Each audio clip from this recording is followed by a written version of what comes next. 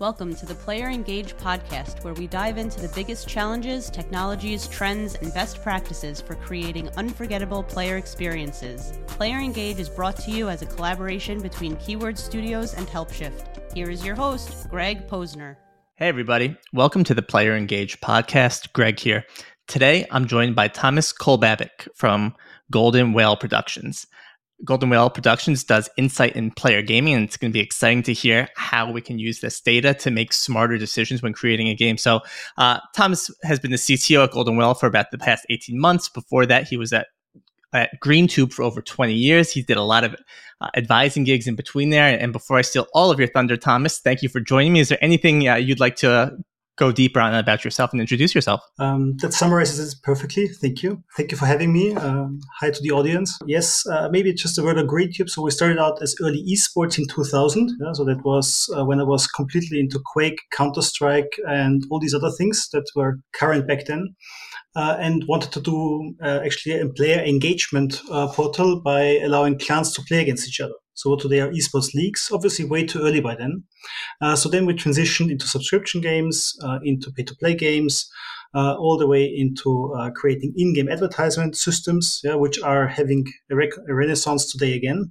So literally went through all the different categories in engagement, in retention, ran platforms with upwards of 70,000 concurrent players across the globe, so global audiences. And happy to be here and talk about retention. Yeah, before we get there, let's start super simple with an easy-ish one. Maybe it's not as easy as I think, but Thomas, you are a CTO for a data collection insight company. You, I believe, have a medical degree background. When you were younger, what did you want to be when you grew up, and how did you end up here? Good question. I actually had no clue whatsoever. When I was 18 in Austria, you joined either the military service or the social service, which sort of gives you a gap year between school and university. And I was sort of struggling between studying medicine or computer science. So both of my parents are doctors, so that was sort of the obvious choice in terms of talking to my parents. Not that they wanted me to become a doctor, but it was just I was relating to those topics. Also very much interested in, so all in nature science across the board, so physics, chemistry, biology, and computer science. And what mesmerized me back then was that was in the 90s, that you could show data from a database table, from the early databases, on a website. Back then with HTML and like really, really old school techniques compared to today. And that prompted me to start to build websites as a webmaster. Back then, I think it was called. Jack of all trades in the end. And because I did so much gaming and was interested in computer science, I applied at a gaming company. And then the next 20 years sort of flew by. So it was, I would say, a bit coincidence, but also I was looking for a job in gaming with the skills I had. Which I think is also a common topic, how to get into gaming, actually, if you like gaming. Gaming companies are so huge, no matter what you can do, even if you do accounting or anything else, HR, you can always work for a gaming company. So sort of with the interest of data into a gaming company, I would say. Yeah, so that's good. So you right timing, right? You kind of learning how to do the web, you became kind of the master of that, and then kind of built that there. That's awesome timing. Although to add to timing, I joined the company in 2000 before the .com bust. So that was actually an interesting learning. So I went through both 2000 and 2008, obviously, and all the last years, which are like a continuous crisis, like it feels. Yeah, right. Every other week now, it's a crisis, right? So it started off on a high, went quickly to a low. So monetizing games with advertisement. My first job was to actually try to sell advertisement in games. In 2000 to beer breweries, after all, who like all hung up on me, like all 160 I called. But eventually that was a learning to not sell advertising back then and go into subscription, go into in-game advertising, in-game monetization, and so on and so forth. So it helped steer the way. Monetization is this whole fascinating subject, right? I mean, we saw recently the Unity news of them trying to force their ads, and that didn't get quite the reaction I thought they were. And I think we have a whole episode based on that. But it's interesting because let's kind of pivot this with the information that you've learned about kind of in-game monetization, the different methods you can do it, right? We want to take a look at player insights. That's what Golden Whale Productions focuses on, understanding kind of the insights in your game. So let's start high level and start breaking down what this actually means, because it's fascinating. So first, let's talk about just the data landscape. I love data. Most people I talk to in this industry love data, and people want to collect as much data as possible.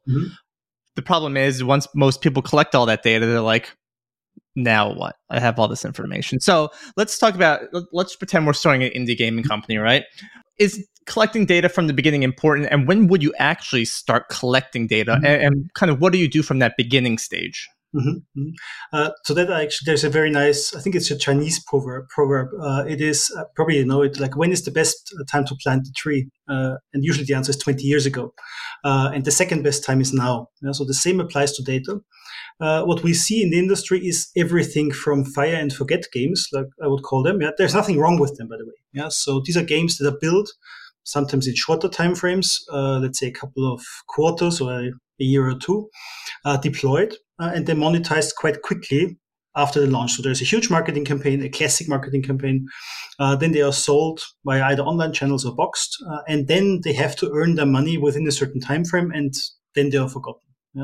And that's part of the business case. So a bit like a movie minus it used to be DVDs, videos, now Netflix, long tail.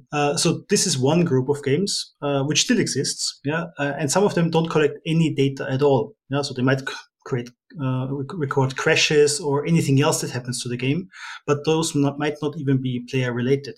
So they don't have a player identifier. And then you go into games that collect at least some, let's say, log data. So in terms of game loads, game starts, statistics, so basic data, not in-game play. And then you move over to operational financial data, like how much was earned, how much was paid. So beyond whatever you find in an app store, because you can get most of those reports also out there, but track it in your own system, on your own servers or virtual cloud, so within your control. And then obviously you have games mostly in the mobile landscape, but also in the forever games category. So games that last for a very long time, but everything is online. Sometimes you can only play them online, or you can play a majority of the features only online. And obviously these collect everything online, and might be real-time online anyhow. So latency is important. It was important in 2000. It still is important to have a good gameplay experience. So these are sort of the ranges of data.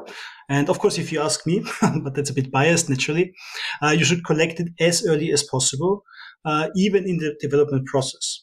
So I'm not saying that you should build your development process around collecting data. So you're building a game after all. You're not building a database. So the product is still the game, but it doesn't hurt.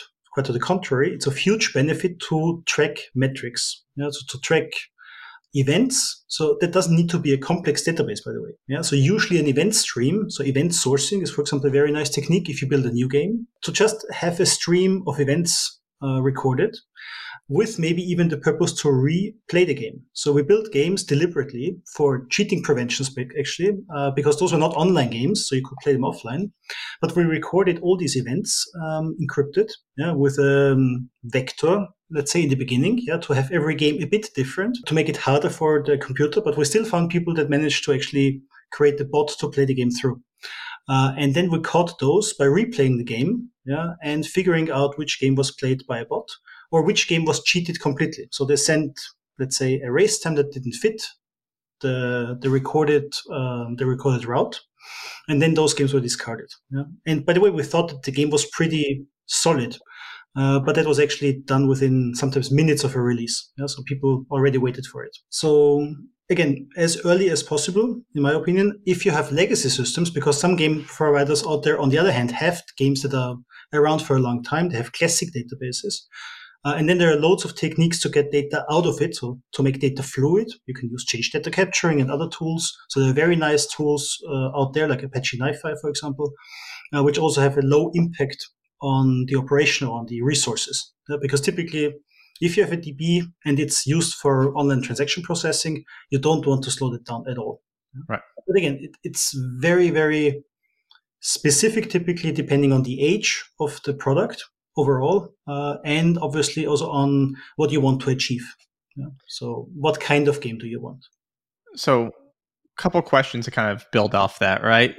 Two separate questions, but maybe you can answer them in one, right? The first one's going to be, why create a fire and forget type of game then, right? Is it maybe just to test out the market to see if the market's accepting it? And then the second part of that is, I assume collecting data in the beginning is going to be easier because I can start to define the metrics I want to save and the KPIs that are important. It's easier to stick a poll and then say, hey, I'm doing this right now in the beginning. But what tools actually collect the data? Is it the Apache tool you were just talking about, or are people just exporting the data to a database? So kind of fire and forget versus starting to collect data. And if I want to, where am I collecting this? You have to differentiate between actually accessing the data or let's say sending the data. So the data source, which can be a function trigger, or it can be a function call in your code that just sends data to a server or that stores data in a log file. It can be a third-party product like Apache NiFi that you attach to a database. So that just gives you data. You sort of get data input. Then how you store it is a different decision or discussion. Yeah? So you can store it in a classic database. You can store it in the cloud service. There are like gazillions out there at the moment. Yeah. So since the NoSQL movement or NoSQL introduction, you can literally store data and everything. There is also a cost aspect of it. Yeah? So some of those cloud services are very, very useful, but they also scale very well for the companies offering them. Naturally, they also provide a lot of service. Yeah, so managed databases, automatically optimized databases. So it's always a trade-off also on how you monetize your game and how much you will earn essentially based on the data that you send. Nowadays, it's depending on where you send data. You can almost send a lot of data without running into any issues. But then processing that is also a cost factor. Just moving data around, if it reaches, let's say, terabyte reaches, can be challenging at times, especially if you want to dig through all of that. So it gets more and more inconvenient and more an effort. And that all has to be balanced with what to earn per player. What's the budget of the game? So that can be very little, actually. Maybe it's an indie game you create for yourself and you don't even want to monetize it. Yeah. So maybe a game is built to transport your opinion on how this game should be. Yeah. So this is also, games can be a work of art. Yeah. And then you might not want to monetize this work of art. Let's say directly at least. Yeah. At the end, you still want to create the next game and have some funds to do that. So it will always be a push-pull. Actually, some games don't want to go into that direction, but you still have to have something to eventually build those games.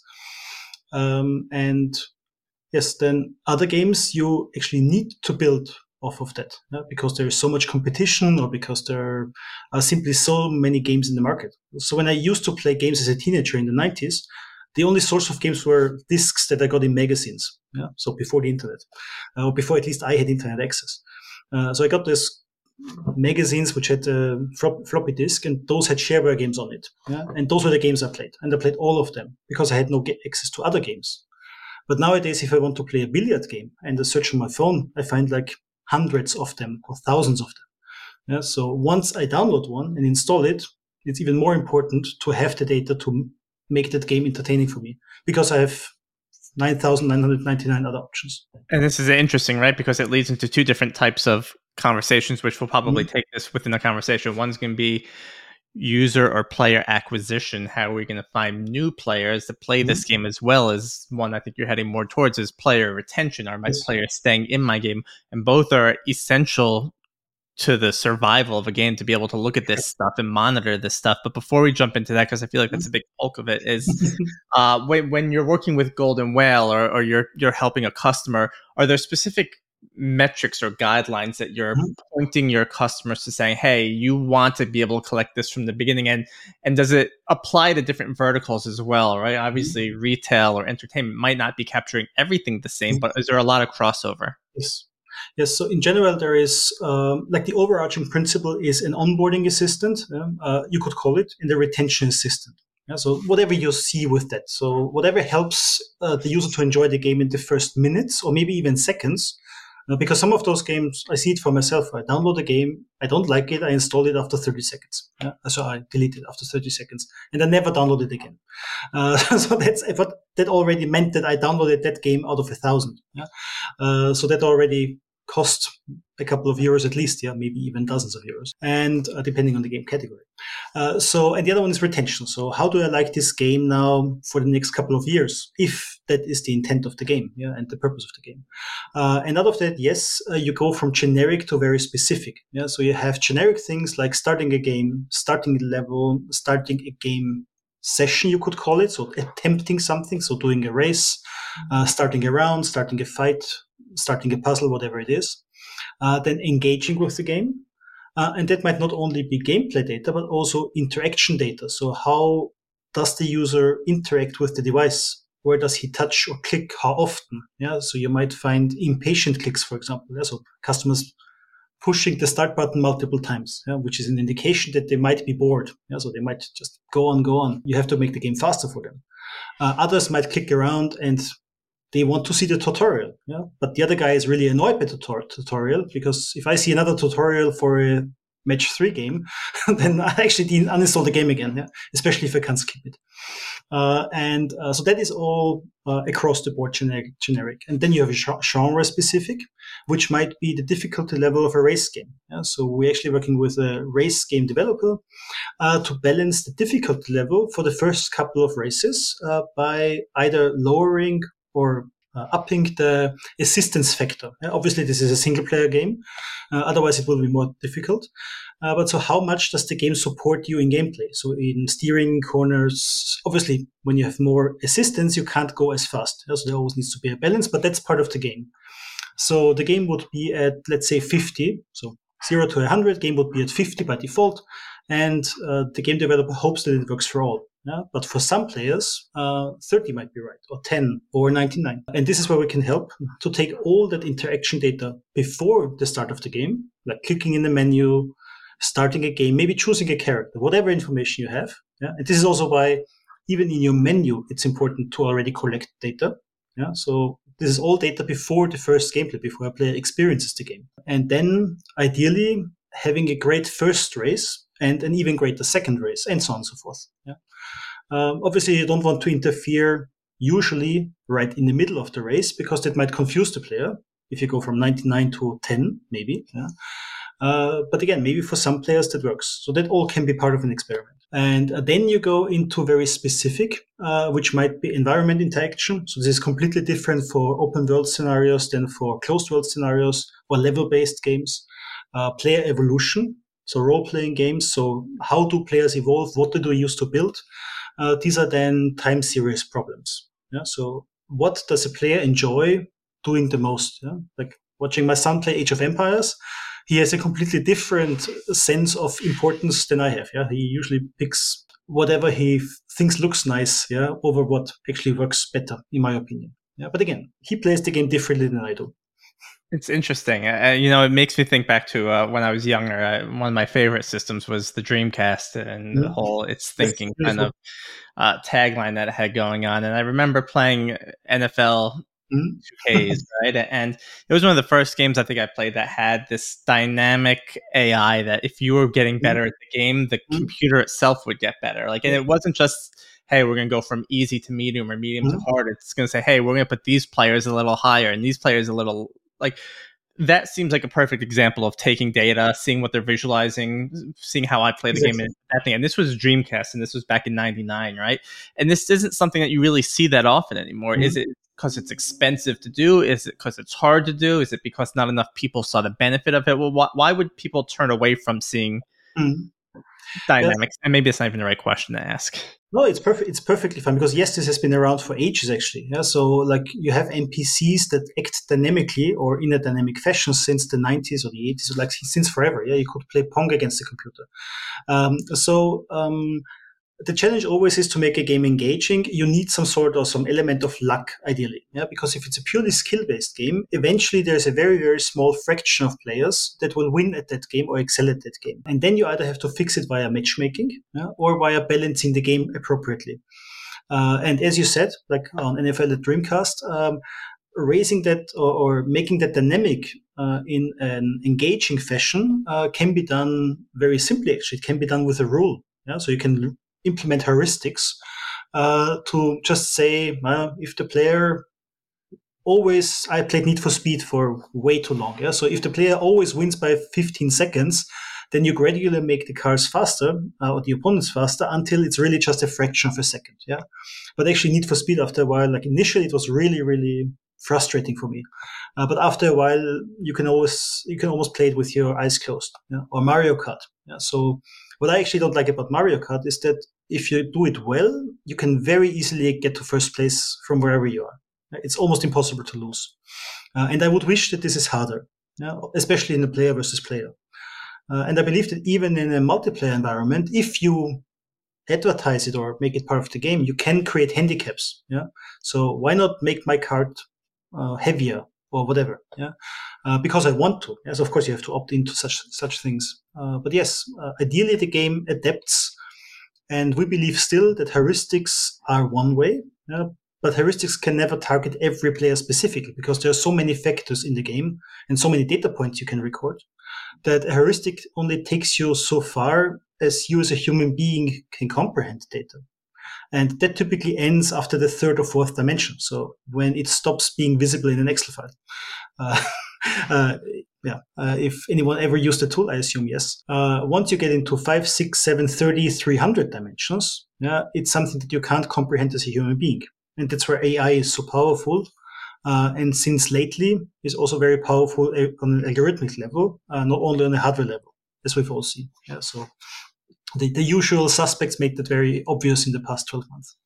It's interesting. It's kind of, I think the way you're kind of talking through some of this is, I mean, the whole aspect of luck also coming in, right? I guess this comes down to like if you're playing a game of Call of Duty and all of a sudden you're so good or you're bad and all of a sudden you're tearing it up because somehow you landed in a party that's, I guess, helping you out, right? I mean, I think a lot of this is kind of above my head on what I'm understanding, but it just seems so insane that the game's truly adapting to my style of play because someone's taking a look at the data on the back end saying, hey, look at these numbers, right? They don't match in the appropriate place. And I'm clearly dumbing this down more than it deserves to be, but like trying to put the right people in the right matches. Yeah, exactly. So matchmaking is a very nice way to balance a game without interfering with the game. And even if I'm now, let's say if I'm an amazing chess player, like using an ELO score, which is the usual way to do it, or other algorithms, I might have a bad day. Yeah. So why don't I just match an amazing player on a bad day with a medium player at a good day? So that player had a run. He's really in it. Yeah. The other player maybe slept bad or whatever. Just match them. Yeah. And then suddenly it becomes more exciting for both. Yeah? So the intermediate player might win against the master, and the master actually needs to really beat that player, otherwise he will lose more points, or credibility. And worst case, actually, someone streams the whole match and makes fun of him. So there can be public embarrassment in that too. Yeah.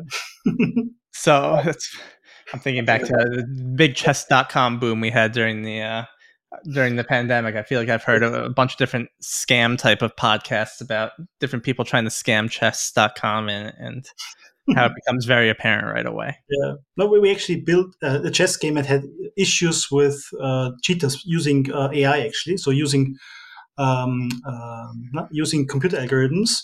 And what we then did, we replayed those games and played it against the AI. And the AI was able to grade, in this case, the player. And if the if the player was playing superhuman, it meant that it used the AI algorithm. Because otherwise it wouldn't be marked as superhuman. Yeah? So the AI in this case graded the skill of the player, and we use that to discard cheaters. Because obviously chess is very easy to, there's no luck involved. Yeah? So you can very easily use an algorithm to cheat it.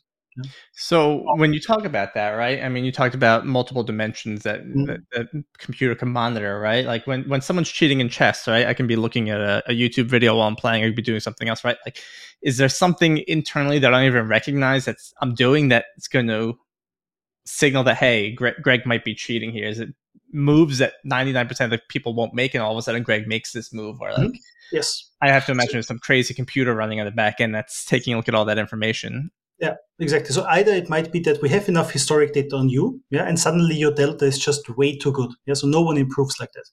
Again, a rule could say now if you improve by 30 points, then you're a cheater. But that might be unfair because maybe you went to some chess summer camp and you actually became that good. So that's where all the data points before come into play, where then your likelihood of being a cheater is assessed by a model, by a machine learning model, which is much more accurate. Because it allows for this fuzziness. So again, machine learning, you all have to understand, and I think everyone that uses ChatGPT or something else knows it.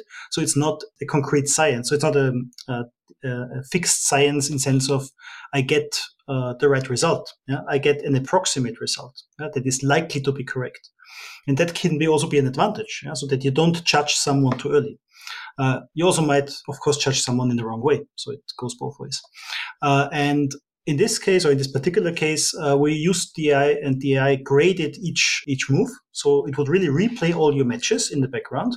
And if it said, I would have done the same turns, then it was obviously the AI, because there is no coincidence in that. So if you make whatever, 50, 60, 70 turns in chess, and all of them are exactly the way that the AI would do it, and your skill level was not at that level, then you have obviously cheated. You might, of course, complain on forums or Discord or wherever, but at least you have some basis on it, or you put someone on probation. Similar tools are now used to assess unfair behavior in gaming. So whether it's chat or whether it's just people being annoying. So doing friendly fire, friendly shootings where they are not supposed to do. So this is also something you can track. So is someone bullying other players? And by the way, that also happens, unfortunately, in games like it happens in school. Yeah. And that's something we talk about a lot, and it's just kind of toxicity and how that affects your game. Let's go back to our fake indie gaming company that we're building here. And I think a lot of our listeners are building these indie games, and player retention, again, is something that's always top of mind. Yeah.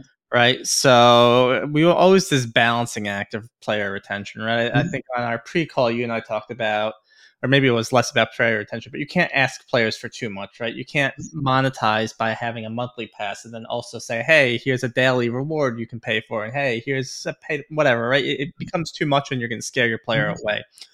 When you first sit down with a new customer and they come to you with their concern of, hey, player retention is my biggest concern, where does this conversation start, and what do you start looking at or recommend you start looking at? Okay. So we typically start is like you should do any scientific research. So we start with formulating an hypothesis. So what does the developer think that will happen or considers at the moment happening that should be avoided or should be mitigated? This might not actually be the real problem, but it's important to have this starting point. So this also might be surprise me. So I've had my share of projects where someone gave me the briefing of surprise me. Or excite me, in the sense of challenging us, which we then call the exploration of unknown unknowns, because as we both know, there's like lots of stuff we know that we don't know well or don't know at all. So I don't know how to do knee surgery, but I know that it exists.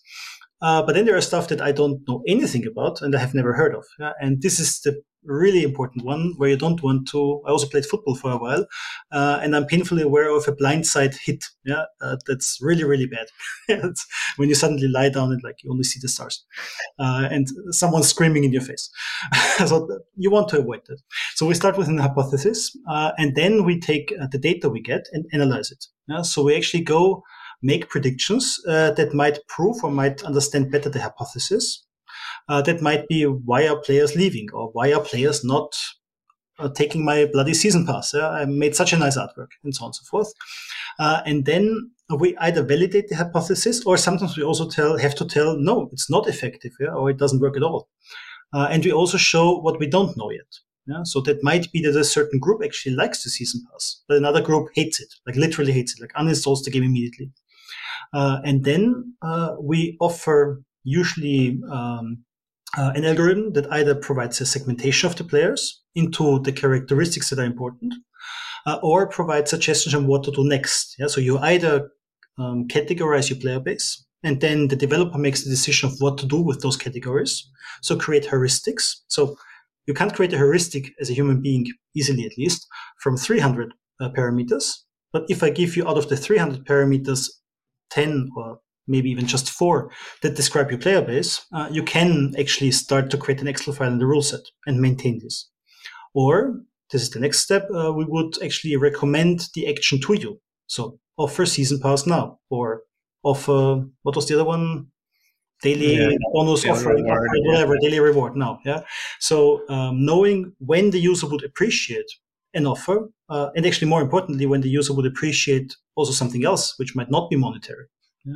So it doesn't always have to be engaging a player through a sale. That's at the sale, you want something from the player, money, and you give something, but the player doesn't know that usually in advance. Yeah? So he hopes or he has expectations of something. Yeah? I have the expectation that the season pass is awesome.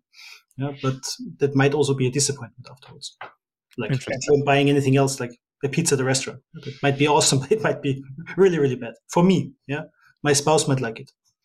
So you're basically helping them break down their user base into these segments, right? Then you can start to understand how different segments are adapting to the different offers or different things that are out there. When Golden Whale works with their customers, if it's something like, hey, we should offer a season pass now, do you provide them any insight and maybe marketing things that might work? Or do you partner with companies that might be able to help with that? Or you just give them the generic, we think here's where you want to do this and here's where you want to do that?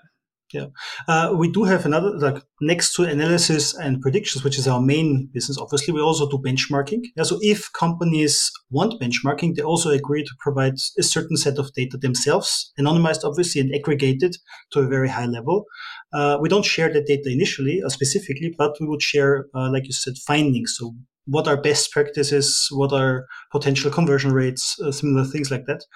But obviously, only if you give data, you also get some of that. So we might do that, but we never share otherwise best practices or data or even specific insights, because naturally this is also an edge that you have and that your data provides. So by default, there's a Chinese wall, and you don't get anything, but also you don't give anything, which I think is very important for safety and for trust to start this relationship. Like at the end, you give data to us, usually ideally all or most of the data, or at least access to the data. But of course, over time, you also might want to share some of that to get something in return.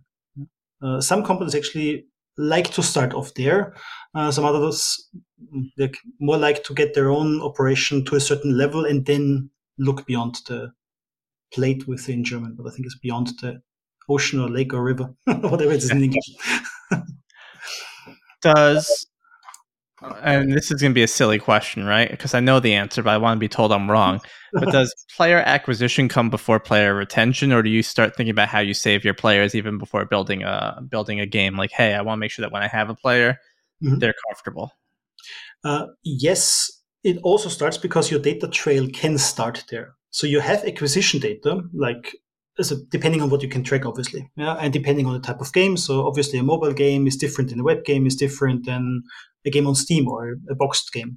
But you can track a certain extent potentially of stuff that happens before the game is even started, especially in mobile and web. And then you can use this again to learn or to group players and to aim your retention strategy on that. So yes, it's important, but in the sense that you also want to combine that data. And what we see in many companies also historically, that sometimes those two areas are very much separated. One is marketing, one is product or operations. And they sometimes even have separate systems. So what we then do is also combine data from multiple systems. So there might be a gaming platform, there might be a player telemetry or a game telemetry server, there might be a marketing server, there might be something else around it, a commission server. So maybe someone has to pay commission to someone else. And all that factors in because you want to steer ultimately retention also to what helps you in your monetization strategy. And if you have content, let's say that's IP-based, you probably get less of a share than if it's not IP-based. Yes, this is also important, but there is lots of tools out there to optimize acquisition. So we are not focusing on that part at the moment, but we believe that we don't see many tools out there that focus on retention. And by the way, every player you retain, you don't have to acquire. Just do the math. If you can retain 10% of your players, calculate the CPA, calculate your player base, and you know what you can save. And then compare that to your marketing budget. And that makes sense, right? And sometimes it can be extraordinary. So happy Say players will keep coming thousands back. or tens of thousands of euros. What a lot of companies will collect insights, but you need to send their data to them. How do you collect the data from your companies that you work with? In any way they want to. Yeah. So we appreciate that games are different, that platforms are around. So again, I was involved in building platforms that lasted 2 decades. Yeah. So the backend lasted 2 decades, the front end naturally not, which is also a learning from being in the industry for long. So we started with Java applets, by the way, which are gone now from the internet, and Flash. But the backends remain. Yeah. So you have to be appreciative of the backend. It's battle tested usually.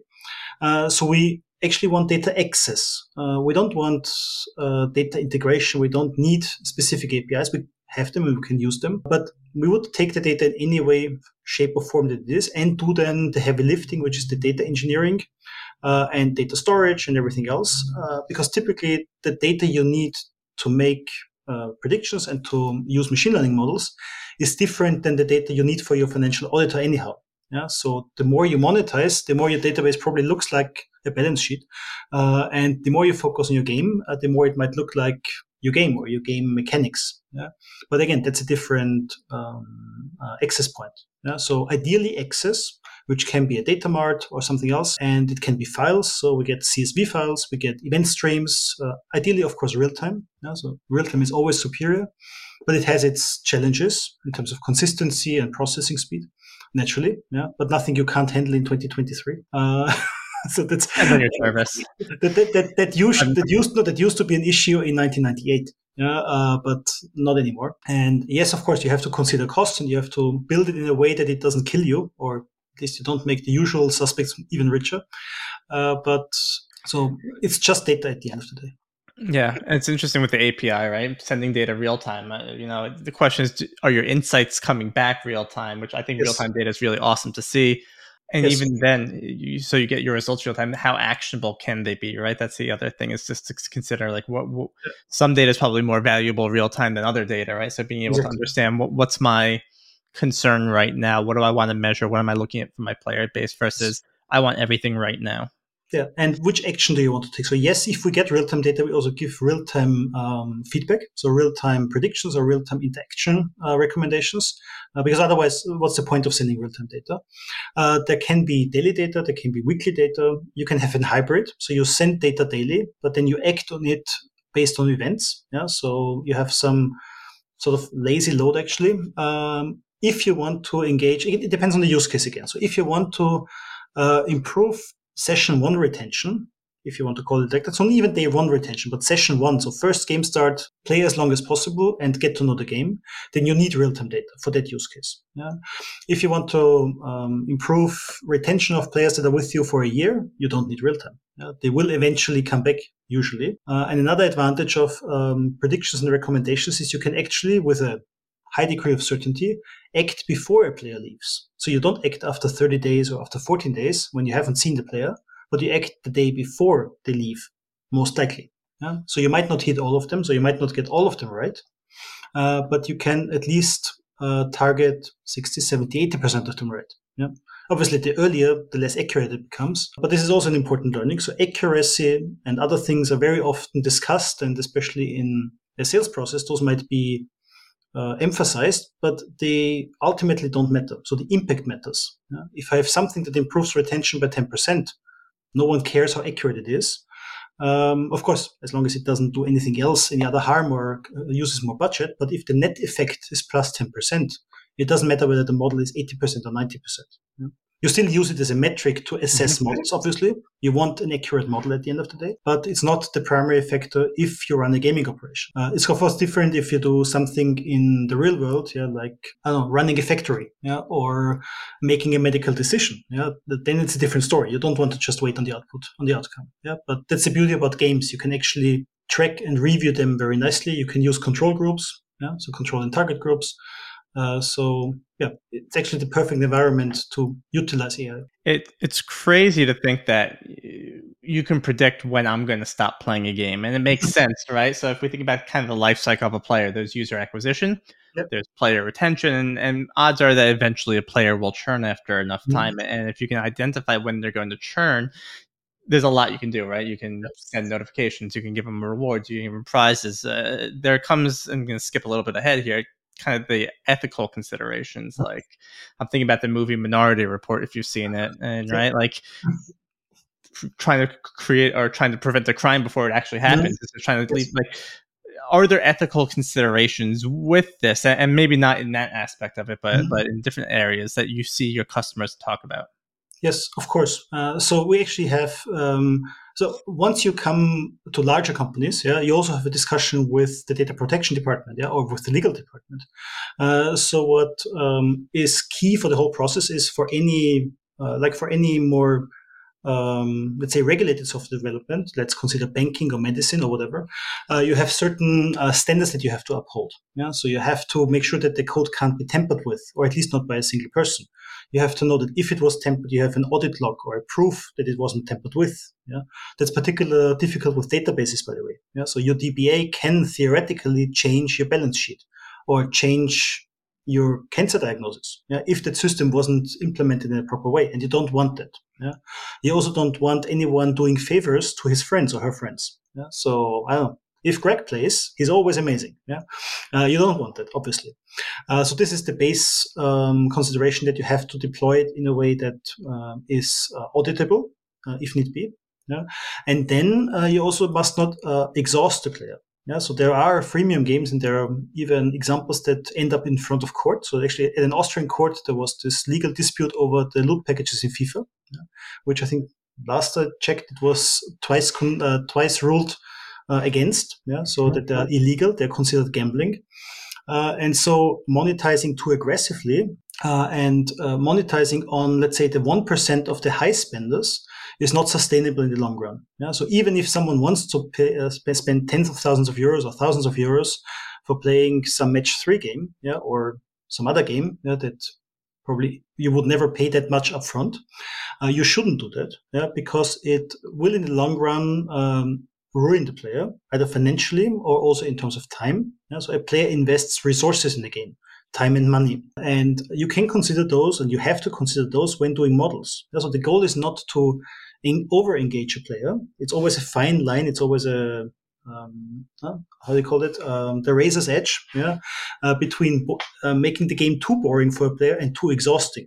Yeah? So if I as a kid played too much and did my homework bad, my mom told me not to play anymore until my grades got better. Yeah? And that doesn't happen with adults. Yeah? So it's particularly important that the models also consider that. Yeah? You can do this actually quite easily by assessing the potential spending power in zip codes. Yeah? So you can get databases where you know what the average person earns in a certain zip code. So not getting personal data, of course. So we never use personal data, but you can use demographic data and commercial data to actually identify baselines. So obviously, someone, I don't know, in San Francisco, off the top of my mind, would probably spend more potentially on the game and can spend more than someone in another part of the world. And you can and you should consider this. Yeah? Naturally and ultimately, those limits are to be enforced or are the decision of the operator. So they define the boundaries and ultimately the regulator. So we also see, or I would expect that eventually also games are regulated more because people are spending more and more time on that. The same might apply to social media at some point. Yeah, scrolling through feeds. I think we talked about that. Yeah, so I easily get lost in LinkedIn feeds, which is not good for me. Rabbit hole. Yeah, exactly. Yeah, I just want to look at a contact and suddenly 20 minutes ago. So it's key. And then following that, transparency in the process, hence this process of hypothesis, analyzing data, presenting results. So until you can actually then deploy something, it's still a process that you want to review closely. And then you want to deploy it with a control group in place. Like you do medical studies, to have the analogy again, you use a placebo group and you use a target group, maybe with different doses. Yeah, so you might use a 50 milligram, 100 milligram, a 200 milligram group, and you separate your client base like that. Yeah? And then you assess whether what you do is really effective. So maybe the AI makes it worse. Yeah. And you don't want to do that. Yeah? So either makes players spend more, worst case, like more than they should, or maybe even makes them leave the game, which is what you don't want at all. Yeah? So the key is to make the game more engaging, more entertaining within the limits of a player. Yeah? And also knowing this is crucial. You keep talking about AI, and I like the ethical considerations there. It makes sense. It's one of the things that you brought up and kind of blew my mind was the idea of looking at zip codes and understanding, hey, what's the average spending in the zip code? Internally, we believe in from the data we see, like Japan is the highest spending country when it comes to actually spending money in games, but that doesn't break it down by zip code. So being able to use that data and understand that, and I think I'm going to start talking about AI in there and saying, hey, what can AI help assist with this data? Again, I don't know, where we're talking about ethical or not, because whether you own the model or you don't own the model. But do you see AI as being a big stepping stone in here to help allow us to understand different insights from within our data? Or do you think it's Yes, because it allows you to add all these different dimensions. So whenever you find a dimension that you want to explore, it makes AI makes it possible to just add it to the model, yeah, and then to see the effect of it. Yeah.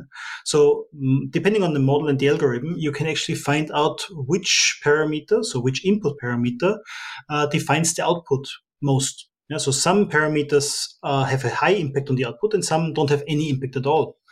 Which might also then be data that you don't want to collect anymore, both for performance and for privacy reasons. Even though, again, we don't collect personal data and we don't want it, because whether you're Greg or Thomas doesn't matter. Yes, your gameplay matters, which is crucial, especially in Europe, GDPR, and all the other considerations you have across the globe, rightfully. Yeah? So the beauty is, it's not about having a discussion, having a meeting. Can we now introduce this into our system? Where do we have to store it? Who has to make the decision? Then we make another meeting to make the decision on how to actually use it. Then we need to present a rule, a study, and so on and so forth. So this whole process, in the classic sense for multidimensional data, is very cumbersome and just very long. Yeah, lots of meetings, lots of documentation. Having just that input data into a model and then assessing the outcome mathematically makes this whole process much less biased, assuming, and that's very important, that the data is not biased. Yeah.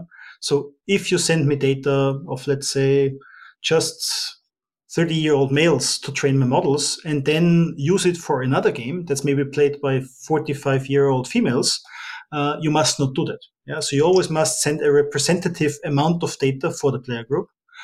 You also must be aware that, for example, if you have a game in the US and suddenly you market it in, as you said, Japan, yeah, or in Turkey or somewhere else, then maybe your models don't apply as much anymore. Maybe some do, maybe some don't. But again, the beauty is you can measure things like data drift. Yeah, so the models actually have metrics that you can monitor continuously to identify whether the underlying data structure or data shape changes. And then you have to retrain the model. Yeah, but again, all of this is what's summarized as machine learning operations, which is a beast in itself. Yeah, so creating a model is one thing, getting data is one thing, running it in production is one thing, actually monitoring it and keeping it up to date is one thing. So all of this together creates the magic that something automatically works in an AI process or in a machine learning process. as not your target person, because I don't develop games, a lot of this sounds intimidating to set up or get started, right? Like, am I overthinking it? Is it depending on how you set up your game? Like, well, I asked my team, like, what are some questions that you find interesting? And it kind of, they said, what would be the top 5 data points that you would want to collect if you were starting your indie company, right? And again, is that something hard for me as a developer to kind of set up my feed to you? Is it, like you said, just tag what you want and export it? But I guess both of those, what would be the top 5 you'd recommend if you were going to start a company that you'd want to capture? And maybe it's not stuff we even talked about. I mean, just for our listeners, things that we haven't discussed on this podcast that are cool things that you can get are things like, when you're starting a game, right? Where's your player in the world? Is it going to be something that scares people away? If your buttons are over here, is it going to be like Golden Whale as a whole? Just take a look at it. I'm not going to say this, right? But like the mentality of a person and how are they going to absorb all this when the game actually starts? Like, I think back to Mario 64, right? How like it just plops you in the middle of nowhere. You've never played a 3D Mario before. What now? And you just kind of go from there. And probably Starfield is probably quite similar because there's no tutorial. And what would you come back and say about that? So Golden Whale does all this cool stuff. And I'm sorry, I'm jumping all over the place, but you can plug that a little more if you want. But it comes down to, again, what would be the top 5 things you would recommend if you were going to do it that you'd want to capture? And is it hard? Okay, there were multiple questions. So I think it's like what to collect, how to present it to the user, so that it's neither alienates nor doesn't make any sense, and how to deal with probably onboarding in open-ended games. Yeah. So collecting data really depends on what you need. Yeah. So again, as I said before, if you want to focus on session one retention. Yeah, you probably want to track everything from the install of the game, and ideally even before that. So the less time you have before before looking into this one event. Yeah, so this why do players leave after or why do players uninstall after the first try? Then you need as much data as possible in the process before. So track everything in terms of your marketing campaigns, pass something to the game if you can do. So technically and legally, of course, because there are tracking laws in place. Again, depending per country. Then track literally every hit in the menu. Send everything to us with a time code, so that you also have the sort of this cadence sequence. And yeah, literally every single data point in real time. So this is one use case. Another one might be you have a game already. Most games or almost all games have a certain peak at some point. Yeah, so you usually have one hockey stick in your lifetime in a product. That's amazing. Yeah, but it's rare to have 2 or 3 hockey sticks.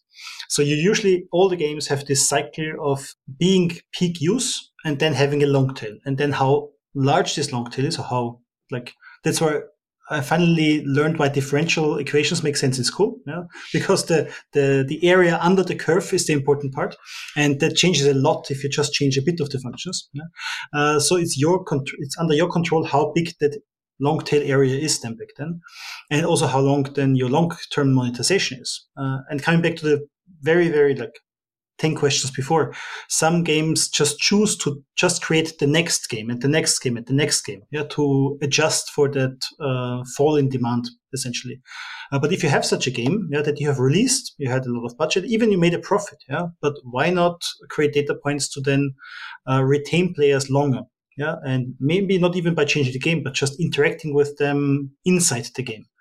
And then can be things like game starting a level, losing, usually recording all the good and the bad experiences. So having an amazing win, having a really, really bad loss, streaks, yeah, but then they can all be then reconstructed out of these peaks. Yeah, so let's say peaks and valleys then. But again, that very much depends on the game. Yeah. Also performance data, yeah, that can be frames per second, that can be delay, latency, so anything that involves, again, your gameplay experience. Yeah, so the closer you can mimic gameplay experience, the better you can judge how someone feels inside the game. Yeah. There are even companies, by the way, where you can track this where they combine game tracking with an EEG. Yeah. So scanning brainwaves, obviously this is more for development purposes. Yeah? So scanning brainwaves while playing to assess how you like a game. Yeah? But you don't want that in real life, obviously. Yeah? I think that would be fascinating. Try me. Going too far. And the other question was then, so which data points, what was the other one? Would you be capturing? But it sounds like it's also dependent on what your use case is. Yeah, and then there was a second question that was sort of tied into that. It was the data capturing, and then is it complex to get started? I'm like how do I actually choose to send that? Like, where does click data exist in a game? Mm-hmm.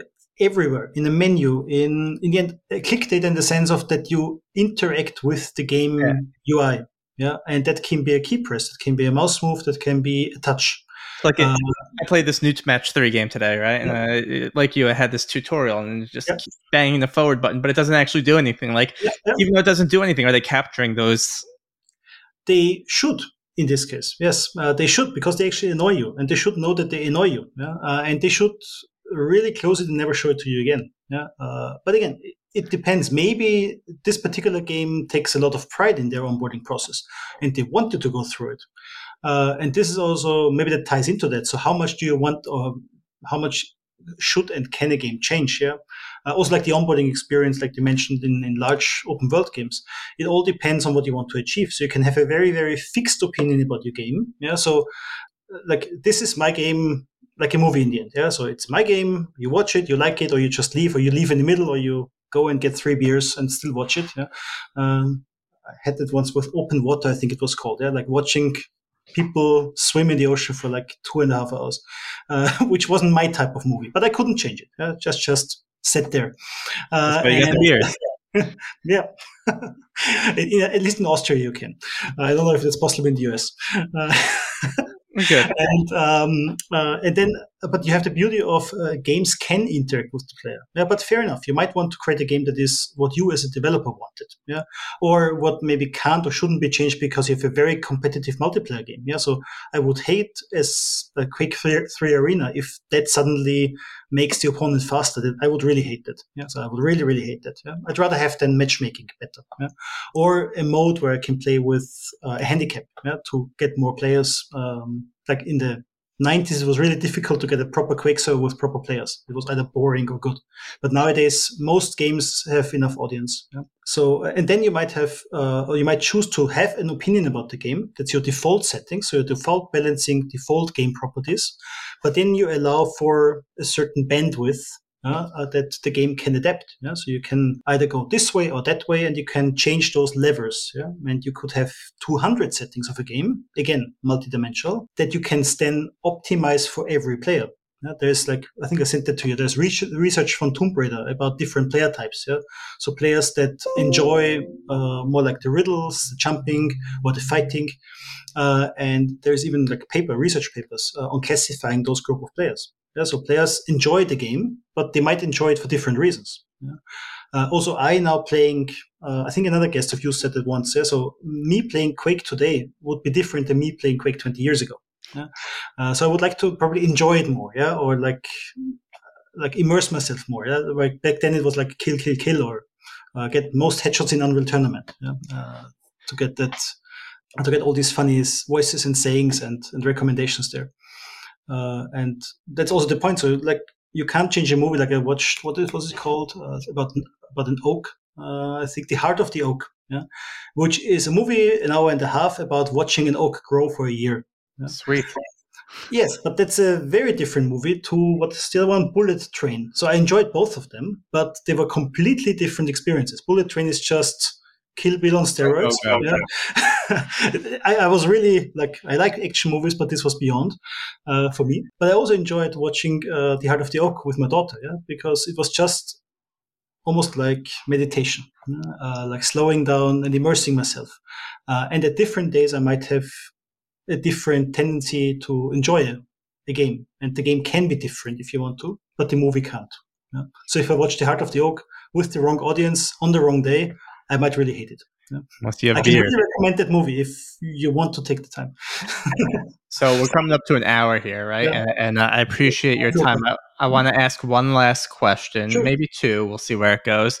The first is something I find interesting is I have a lot of friends that work in film, and since they started working in film, they don't love going to movies because they nitpick everything, every shot choice, every angle. And now that you're working on kind of the insights on the gaming world, do you look at things and wonder why they made these decisions? Does it frustrate you, or do you still have the pleasure of turning that side off and just playing a game? That's very easy for me because as I'm a data-driven person by not even training, I think I'm born like that. Yeah? So my typical saying is, if it has colors, I don't care. So I try to opt out of anything relating to logos and color decisions, flyers, business cards, whatever it is. Yeah? Whatever you need, even in a data-driven business, you sometimes have design decisions.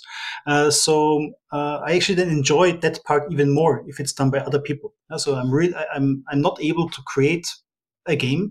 I'm not able to create artwork or to think about a game. I might be able to do it if I don't have anything to do for a while, so I have peace of mind.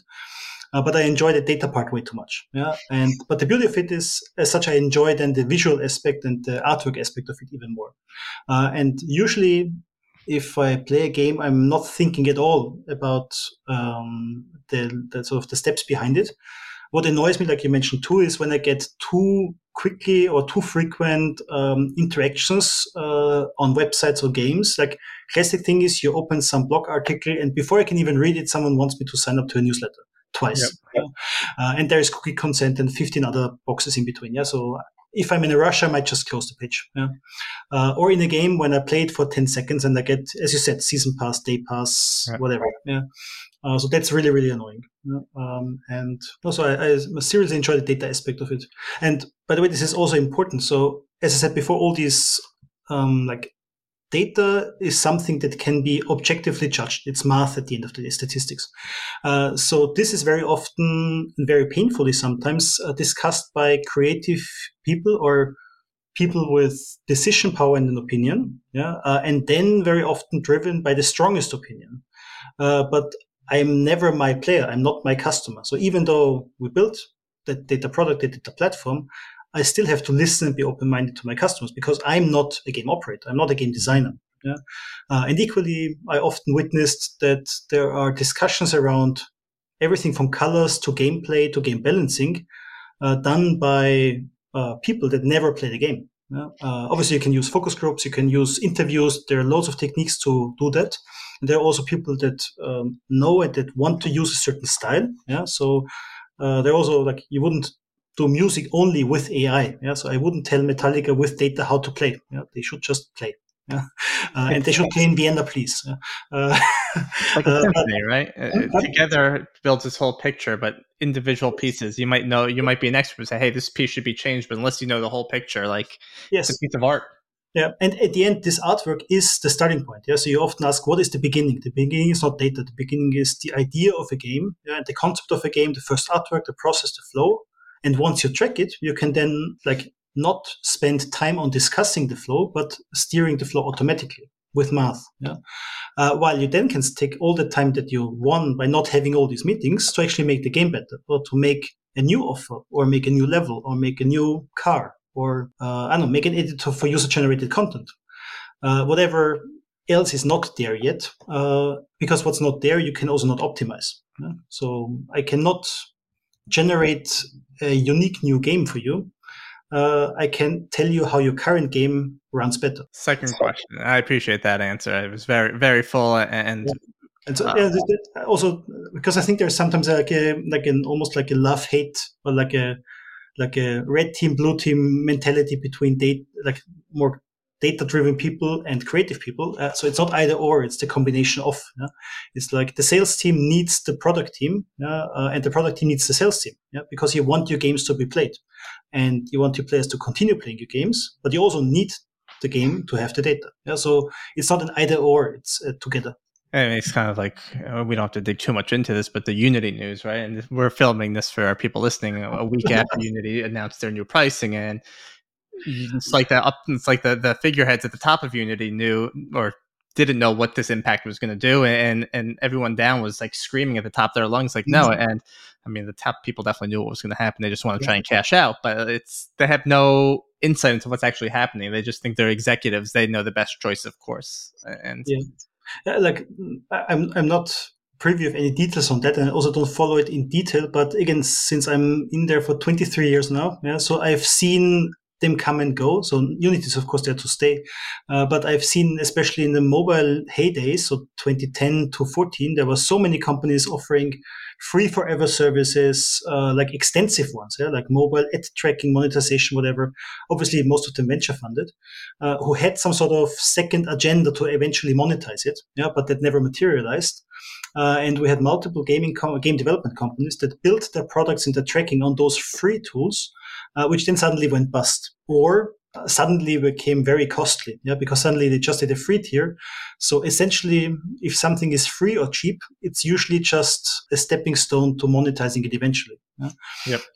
That's why we were always weary, but also back then there was no option to use like way too cheap or too good to be true looking services, even though they are tempting in the short term. Right. But let's see what comes out of it. So second and final question is, I usually ask what your favorite game is, but I'm going to ask what your favorite gaming experience has been. And maybe it's different. I'm not really sure, but do you have a favorite gaming experience or not? It's a weird question. I think it was, for me, it was probably Ultima 8. I think it was. because it was so freaking hard and confusing. So it was, like you mentioned, Starfield. I haven't played Starfield yet, but Ultima back then was to me like this open world game. It didn't tell you where to go next, yeah, and you got almost no hints. And I played this freaking game for months and never got to an end, yeah. And then there was this really stupid buggy jump and run thing. So it was a really hard role playing game, but also it was a really buggy jump and run. I think it was Ultima 8 Pagan or something. Yeah, like it's 90s game. I probably have to look it up. I banged my head against the wall so many times, but then solved it eventually. This sort of probably was the most interesting gaming experience afterwards. Yeah. So again, I hated the process. This game actually made me stay up late. And then I started actually getting up early with an alarm clock because in the morning I was better at playing, yeah, like sharper. So I got up before school with a clock and started to replay the parts that I got stuck at to then usually get a breakthrough in the morning and continue in the evening, which at the end then also prompted my parents to tell me to do my homework first. But that probably is the one that I remember most. But like I played literally everything in the 90s and early 2000s. Thomas, I enjoyed you coming on. I feel like there's still a whole bunch we can talk about, and I'm sure our audience will have some questions as well that we can follow up with. But is there anything else you'd like to talk about or plug or talk about for Golden Whale that let the audience know this time is yours? Yeah. No, thank you. Thank you for listening. And if you want to get in touch or cry murder about data-driven game development or dynamic games, you can reach me on LinkedIn. You find our page at goldenwhale.com. You can find me at tk@goldenwhale.com. So feel free to reach out with good or bad. A good discussion is always nice. Yeah, I think we can agree to disagree is also a good outcome. And yeah, I'm really happy to work in that area. And as a data-driven, not artwork interested game person, it's my dream place at the moment. Yeah, so awesome. Thank you for listening. Yeah, thanks for having it. And like I said, next time I play a game like Call of Duty and I'm matched poorly, I'll scream at Activision to go check out Golden Whale. But I think this has been really insightful. I've learned a lot, and I appreciate you coming on today. And as Thomas said, we'll have all his URLs, his links, Golden Whales on our Player Engage podcast website as well. So Thomas, thanks again for coming in today. I know it's late your time, so you're free to go back to bed. Or no, I appreciate you coming on. I hope you have a great rest of your night. Thank you. You too. Good night.